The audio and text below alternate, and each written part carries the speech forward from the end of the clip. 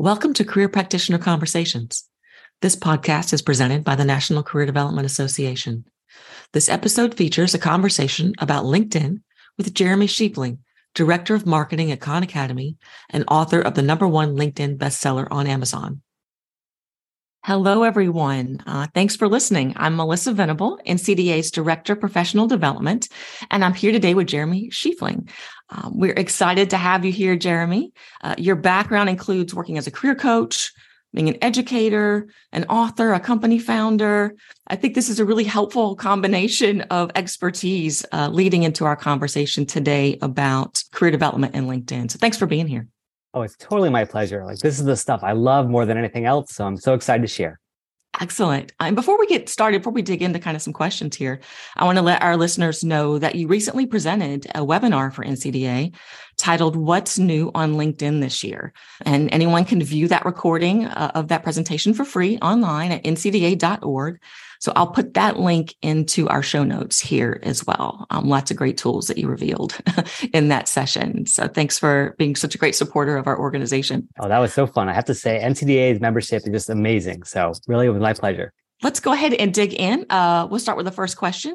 I think our audience, as you've met a little bit during the webinar, they're not strangers to LinkedIn. They know that's important as far as career development is concerned, career coaching, job search, all that. But so what makes LinkedIn so essential for career development? Yeah, I'm so glad you started there because really this is the big sort of misconception that many job seekers have about LinkedIn, which is, oh, it's another social network amongst many. You know, people are hearing today about I should have a TikTok resume or I should put my stuff on Instagram.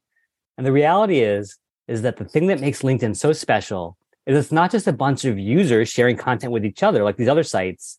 It's job seekers sharing content with recruiters who are on the other side of the screen. And so one thing that job seekers and their career coaches have to know about is when you build a profile, you now become visible to all these millions of recruiters around the world who are searching frenetically on LinkedIn, trying to find talent. And that's so critical because that closes the circuit. That gets your job seekers access to the exact audience they need, which is the people on the inside who can get them hired. You mentioned TikTok there. I think this is a super hot topic. It's coming up with all of my colleagues in various circles. Where do you see TikTok coming into something like career development or job search in the future? Yeah, so I'll be honest with you. And this is very much admitted as someone who's fascinated by TikTok, who uses it personally. I don't think TikTok has a feature in career development in the same way that Facebook didn't have a feature in career development. 10 years ago, you'll probably remember, Melissa, as an old hand in this space, that everyone said, oh, Facebook is going to be the next big thing for job search. That never happened. I'm sure they said the same thing for Twitter and other sites. The reality is, and this goes right back to what we just started with, if you put yourselves into the shoes of a recruiter who is incredibly busy, there's a recent research out of one of the largest HR organizations, SHRM, that says the average American recruiter is juggling 30 to 40 roles at any given time. With that kind of volume on your shoulders, are you going to go and search random videos on TikTok or look for memes on Instagram? No, you're going to search for the exact keywords you need on LinkedIn because that's where all the talent is. And you're going to find them as fast as possible because you want to get back to your life, to your own friends and family. And so I think as long as those tools are not efficient, recruiters will not use them. And you mentioned in your webinar that there is a video component to LinkedIn that hasn't really taken off very well. Right. And I think that's exactly why, right? LinkedIn has this fantasy that they're going to capitalize on all these trends around video and, social media, this and that. But the reality is, if you're a recruiter, do you have time to watch, a 30-second video or minute video for 10,000 candidates? No way. You just want to find the people who have the right skills, the right expertise, and get them into those interviews as fast as possible. So recruiters, really, we need to put ourselves in the shoes of the recruiter when we're thinking about LinkedIn. Yeah, that's the number one thing, I think. It's so funny. We're going to talk about probably algorithms and technology and all that stuff. But just think about your fellow human on the other side of the screen. If they have all these candidates to get through, all these jobs to fill, there's no way that they're going to want to spend all this time inefficiently. They've got to be like a heat-seeking missile focused on talent. That's fantastic. That's insightful. I think that's something we can all take away and kind of think about as we're working on our own profiles as well as helping our students and clients. So with all that in mind, what should career counselors, coaches, specialists, advisors, what should these folks focus on related to LinkedIn when they're working with their students and clients? Yeah, so I think there are really three stages. And this is going to be familiar to everyone listening to this. The first is that career exploration stage. And a lot of times, this is the most exciting stage for a career practitioner because this is our chance to mold wet clay, right? Someone comes in, they have passions, they have talents, but they're not sure how to apply them. We get a chance to shape that, help them find their North Star. And a lot of times we think, LinkedIn comes later when you're ready to apply for jobs. But no, I think LinkedIn is the best tool for career exploration because it gives you a chance to find people to light up that path. So for example, when I worked at LinkedIn, I worked on the education team that built out the alumni tool. So if you go to linkedin.com/alumni, you can see your own alma mater's alumni tool page, or you can certainly search for any university out there. And so I recommend that job seekers start there and say, hey, show me everybody from, University of Michigan who also majored in philosophy. Oh my goodness, there are all these people who are in sales, business development, operations, who are in all these cool companies like Google and Goldman Sachs and McKinsey. Maybe I could reach out to someone on the inside and understand how they applied that philosophy degree to build this new career path. And I think if they can learn from people who've gone before, that's the most eye-opening experience that will really light that light bulb right above their heads. So would you say there's an implied invitation to connect just by being on LinkedIn? So that if we do generate this list of people, certainly maybe they're not all going to respond if we approach them, but we should feel pretty confident that it's okay to kind of reach out and see if they're interested in connecting. Yeah, that's a great question. I wanted to sort of give two responses there. So the first is, I think the power of at least the American education system, I know this is not universal around the world, is that there's almost this social contract. It's unwritten, but it's definitely understood that when you become an alum of an institution, you are almost obligated to help out the next generation because you were probably helped out by the generation before when you were a student, when you were a recent grad. And so I think if you reach out to a fellow Wolverine or Spartan or Bruin or whatever you might be, you have a pretty good chance of getting a response. If, number one, you write a personalized connection request. You can't just be, hey, let's connect randomly. It's got to be say, hey, as a fellow Husky, as a fellow member of, the Crimson Tide, I would love to learn from your experience. And I would love to learn how you went from school to building a career that I really admire. I think that's catnip for any alum out there. Number two, and I want to be really clear about this, because as much as I love LinkedIn, the downside is that most people don't love LinkedIn as much as I do. They're just not active on the site unless they're looking for a job or they're hiring. And so if you send someone a connection request on LinkedIn, you may not get a response back, not because they don't want to talk to you, but because they never saw your message. Maybe they signed up for LinkedIn with an old work email and no longer get any of the messages. Maybe they have all of their LinkedIn messages going to spam in their Gmail folder. Whatever the reason, LinkedIn is a very fallible channel for getting in touch with alums. So what I often recommend is go to a separate site called hunter.io and look up the email format for any company in the world for free. You don't need LinkedIn Premium. You don't need to pay anything. Just figure out that, hey, LinkedIn.com is first initial, full last name at LinkedIn.com. That's their format. And if you wanted to get in touch with me there, I would have been Schifeling at LinkedIn.com. Now you know I'm going to see your message because I'm checking that inbox 10 times a day. That's a real wake-up call to all of us to update our information, I think, on our profiles, and to really check the settings. Where are things going? Did we change our email? Now we're not checking that one anymore. Maybe people are trying to contact us. So that's sort of a nice side effect there, I think, of your response. That's right. That's right. Yeah, absolutely. So what's that next stage? You mentioned 3 stages, Jeremy. Yeah. So the first stage is that career exploration. The next stage is positioning yourself to get ready for that career. So let's say you've gone on this journey of discovery with the job seeker that you're working with. They've decided they want to become a project manager or a salesperson or a mechanical engineer, whatever it might be. Now they need to build out a profile that really reflects that, because just wishing it and wanting it in your head, kind of like Secret Style from Oprah, isn't enough. You need to give recruiters the digital breadcrumbs that they can track to come back to your client. And so that means building their profile all around that focus area. And there are a couple of things I want to call out there. Number one, the first thing that every recruiter searches for when they go on LinkedIn and they look for talent is always job title. I'm not looking for a random student from a certain school or a random person who majored in this or that. I need someone who can do this specific job, fill this pain point for my company. And so in that headline, that little piece of text below the person's name, they must get their most important keyword, the job title, in there. And this is where a lot of folks fall down because they say, wait a second, this is kind of like a catch-22. I know what I want to do, but I'm not that thing yet. How could I claim it right there in my headline? And so what I really encourage people who are doing career change to do is to apply a modifier. So if you can't say, for instance, software developer or product manager, you could say aspiring software developer, future product manager, seeking project management opportunities. Because the beautiful thing about LinkedIn is all of those are equivalent in the mind of the algorithm. As long as you have the actual job title in the headline, it doesn't matter what comes before or after, that's going to get you onto the recruiter radar screen. And just to be really clear, that headline is the single most important piece of the algorithm because it's the hardest to gain. You only have 160 characters to work with there, and therefore you can't just stuff it with lots of keywords like the rest of the profile. And so LinkedIn's engineers have given an extra weight in the algorithm to reflect that sort of authentic sense of who you are. So always start with the headline. And then number two, once a recruiter has a sense of who's in the space generally, they want to know who can walk the talk, who's got the skills to actually get this job done. And so what I highly recommend is that every career practitioner out there have their job seeker become a really great detective when it comes to job descriptions. Don't just read them at a quick glance and say, okay, it looks good. Dig into those bullet points and pull out all the most important keywords and skills the recruiters are calling for.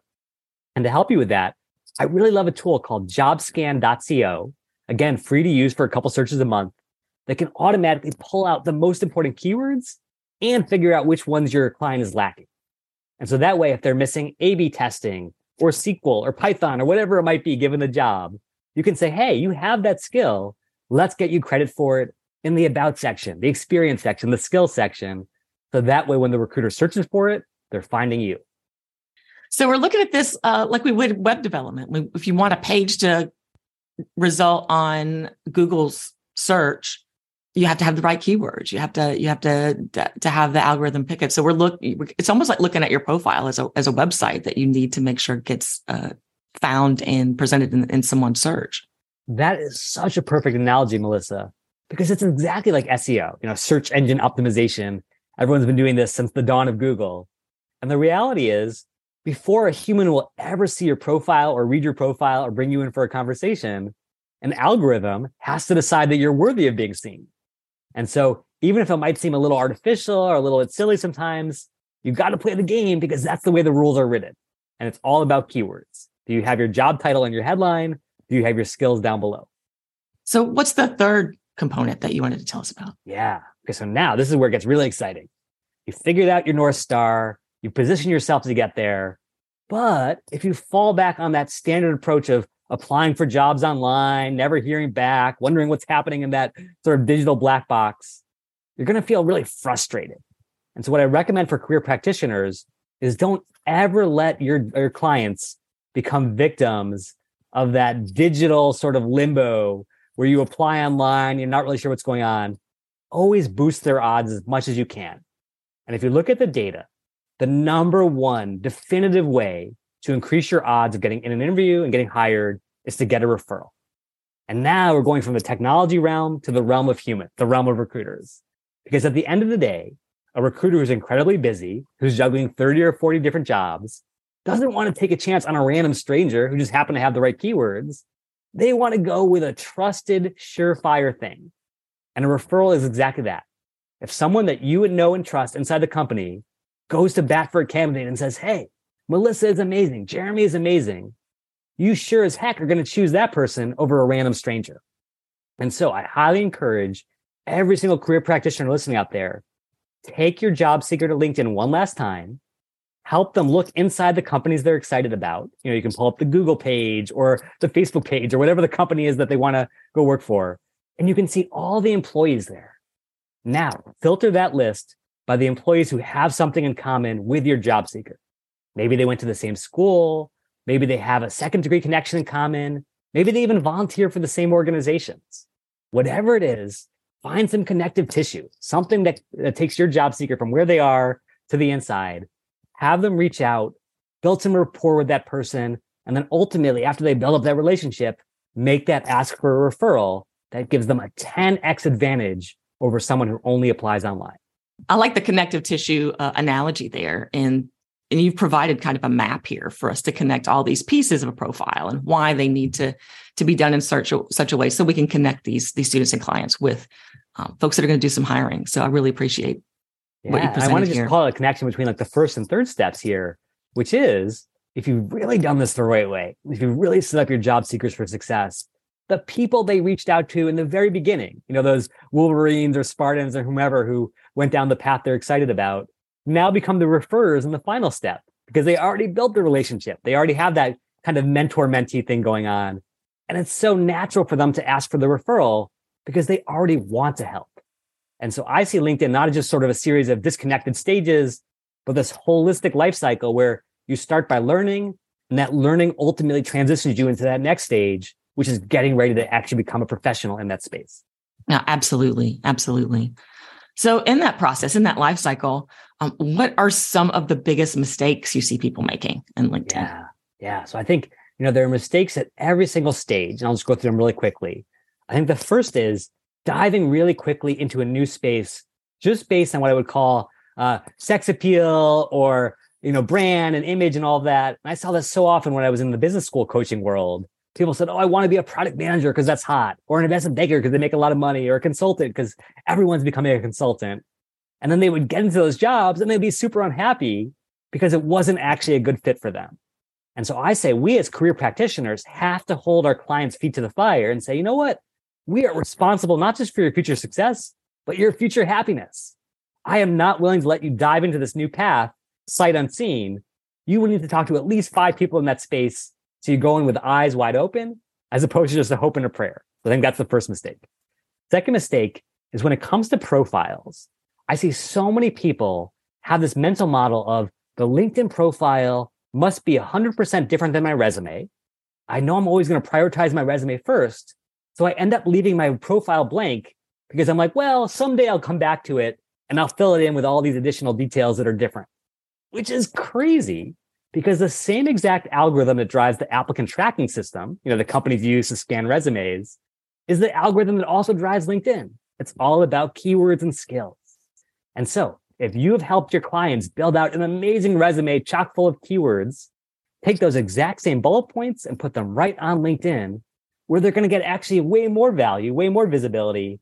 Because unlike a resume that's only scanned occasionally, LinkedIn is scanned millions of times a day, every time a recruiter runs a search. So that's the big step with stage 2. And then third and finally, I think the biggest mistake, and this is just an obvious one, is so many people have this spray and pray approach, which says, let me just apply online randomly, cross my fingers, hope for the best. And the data is so clear that strategy gives you less than 1% chance of being hired at any of those jobs.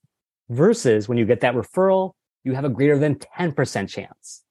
I'm not a betting man, but if I was, I would prefer those latter odds every single time.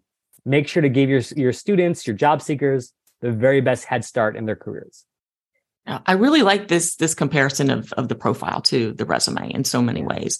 That spray and pray, I think that's something that our listeners are familiar with just from a resume standpoint as well. Yeah. So it's nice to know that there's some tandem efforts here that'll benefit both of those formats. So many of our NCDA members and many of our listeners are working in private practice as career coaches, counselors, advisors. How can those folks use LinkedIn to attract or connect with potential clients? Yeah, such a good question, because I think we often assume LinkedIn is just for job seekers. But it turns out, because it's this double-sided marketplace where there are searchers and vendors on both sides of a number of different markets, it's actually a great place to hang out your digital shingle when you're advertising your own services. And so, just like a job seeker can go to their profile and say, I am open for work, and shine a bat signal to the world of recruiters, you can also go to your profile and you can say, I am open to providing services, and shine a bat signal to the world of job seekers.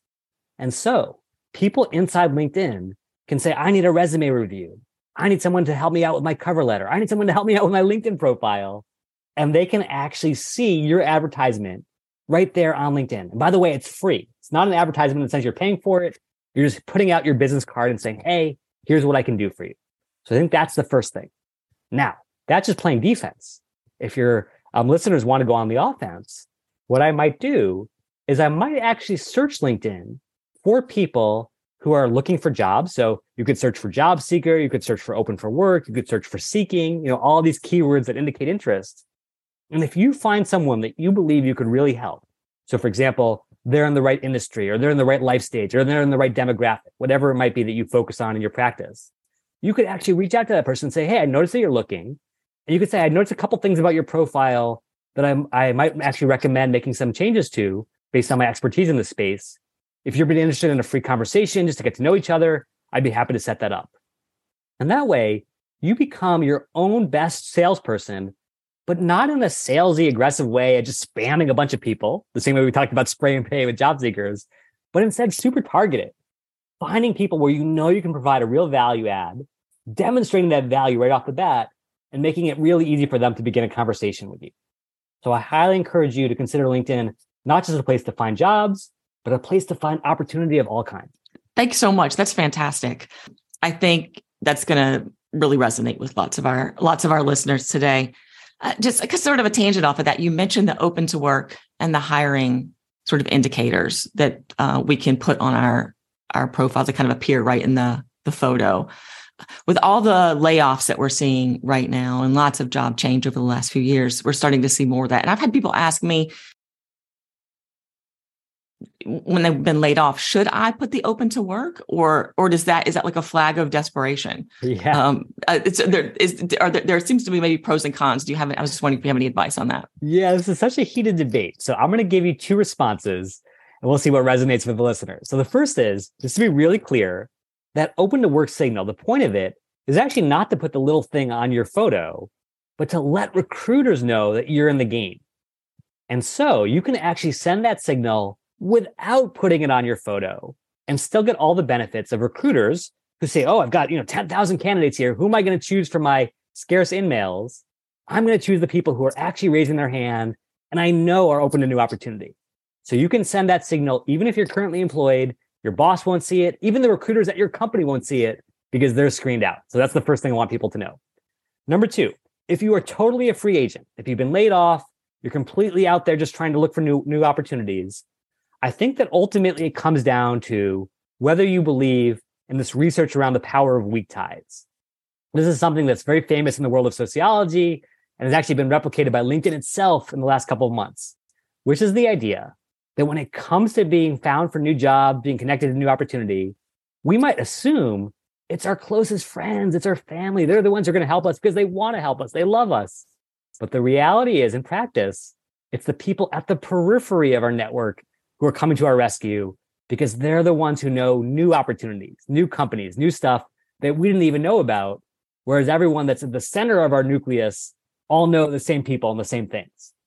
And so if you believe in that power of weak ties, I would actually turn that little green signal on because that activates your entire LinkedIn network every time you post anything where they say, oh, I didn't know Melissa was looking for a job. I didn't know Jeremy was looking for a job. They're awesome. I loved working with them, 5 years ago. I've got a great opportunity for them. And the only way they're going to know that is if you let them get in on that signal. Now, that being said, I know there are probably some recruiters who see it as a sign of desperation, probably some career practitioners as well. And so if you really don't want to use it, that's totally fine. It's not obligatory. But I do think the data suggests that there's something about activating your broader network that is actually the most fruitful in the long run.